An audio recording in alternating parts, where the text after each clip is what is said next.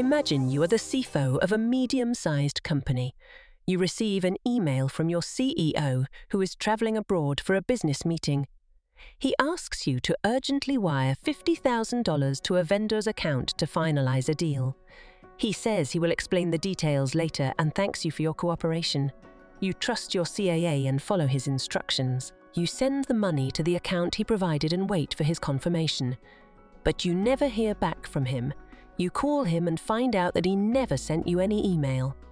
You realize that you have been scammed by someone who impersonated your CEO and tricked you into sending money to a fraudulent account. How would you feel? Shocked? Angry? Guilty? This is what happened to Karen, a 40-year-old CFO from Hyderabad who fell victim to a business email compromise scam. Hello and welcome to Scam Master, the podcast where we expose the tricks and traps of scammers and teach you how to protect yourself from them.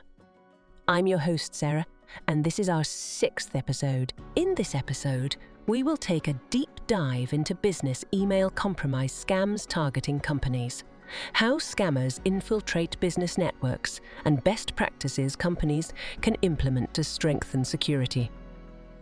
A business email compromise scam is a type of online fraud where scammers use phishing or spoofing techniques to send emails that appear to come from legitimate sources such as executives, employees, vendors, or customers of a company. The scammers use these emails to request money transfers, payments, invoices, or sensitive information from their targets, who are usually people who have access to the company's finances or data. The scammers often use social engineering tactics such as urgency, authority, or familiarity to persuade their targets to comply with their requests without verifying them. Business email compromise scams are one of the most common and costly types of cyber attacks.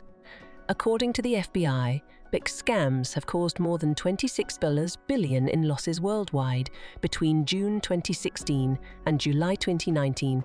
Big scams can affect any company, regardless of size, industry, or location. Big scams can also have serious consequences for the company's reputation, customer trust, and employee morale.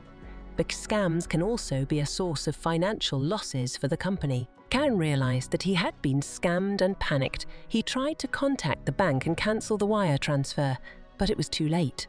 The money had already been withdrawn by the scammer.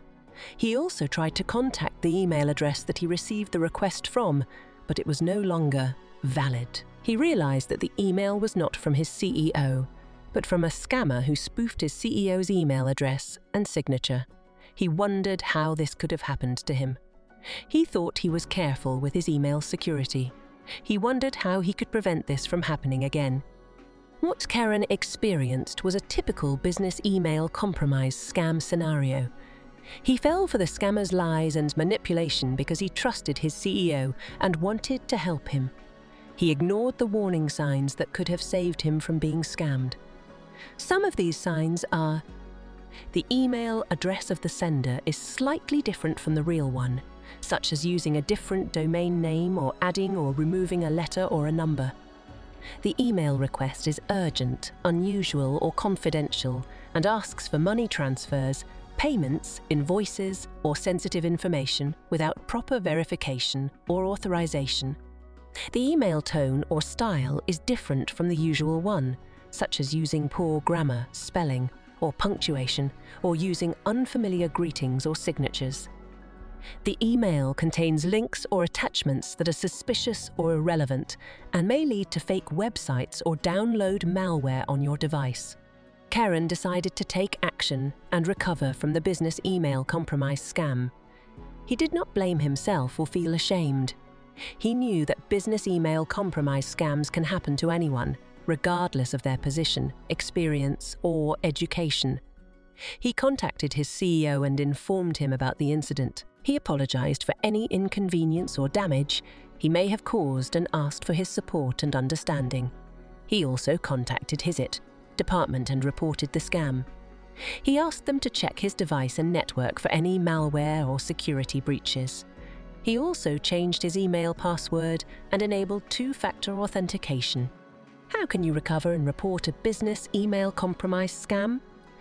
Here are some tips and takeaways that you can use to stay safe online. Don't panic or feel guilty. Business email compromise scams can happen to anyone, regardless of their role, responsibility, or reputation. You are not alone. There are many people who have gone through the same experience and can support you. Second, don't respond or comply with the scammer's request. Cut off all communication with the scammer and block their email address or phone number. Don't send them any more money or information. They may try to contact you again using a different name or story, but don't fall for it. Contact your bank or financial institution as soon as possible if you have sent money or shared your financial information with the scammer. Report the transaction as fraudulent and request a refund if possible. Change your passwords and PINs for your online accounts. Report the scam to the relevant authorities, such as the police, the cybercrime unit, or the online platform where you encountered the scam.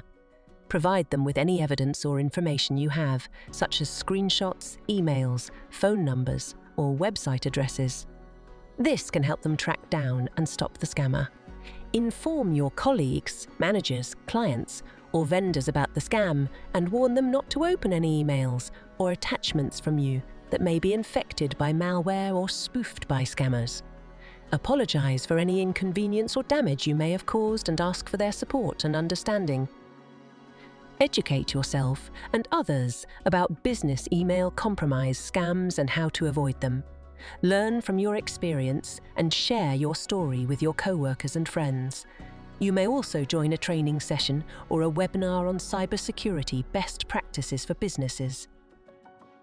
In this episode, we learned about business email compromise, scams targeting companies, how scammers infiltrate business networks, and best practices companies can implement to strengthen security.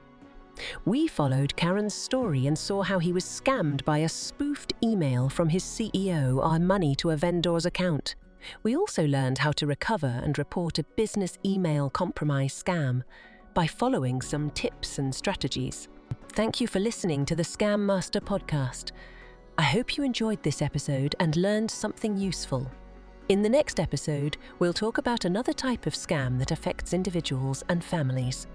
Charity scams. Charity scams are a type of online fraud that uses fake charities, fraudulent disaster relief funds, or crowdfunding schemes to take advantage of people's generosity and compassion. We'll discuss how charity scams work, how they affect individuals and families, and how to prevent them. Don't forget to rate and follow this podcast wherever you listen to it. Your support means a lot to me and helps me reach more listeners like you. And if you find this podcast helpful, please share it with your friends and family who might benefit from it as well. Together, we can become scam masters and protect ourselves from online fraud. Until next time, stay safe and scam-free.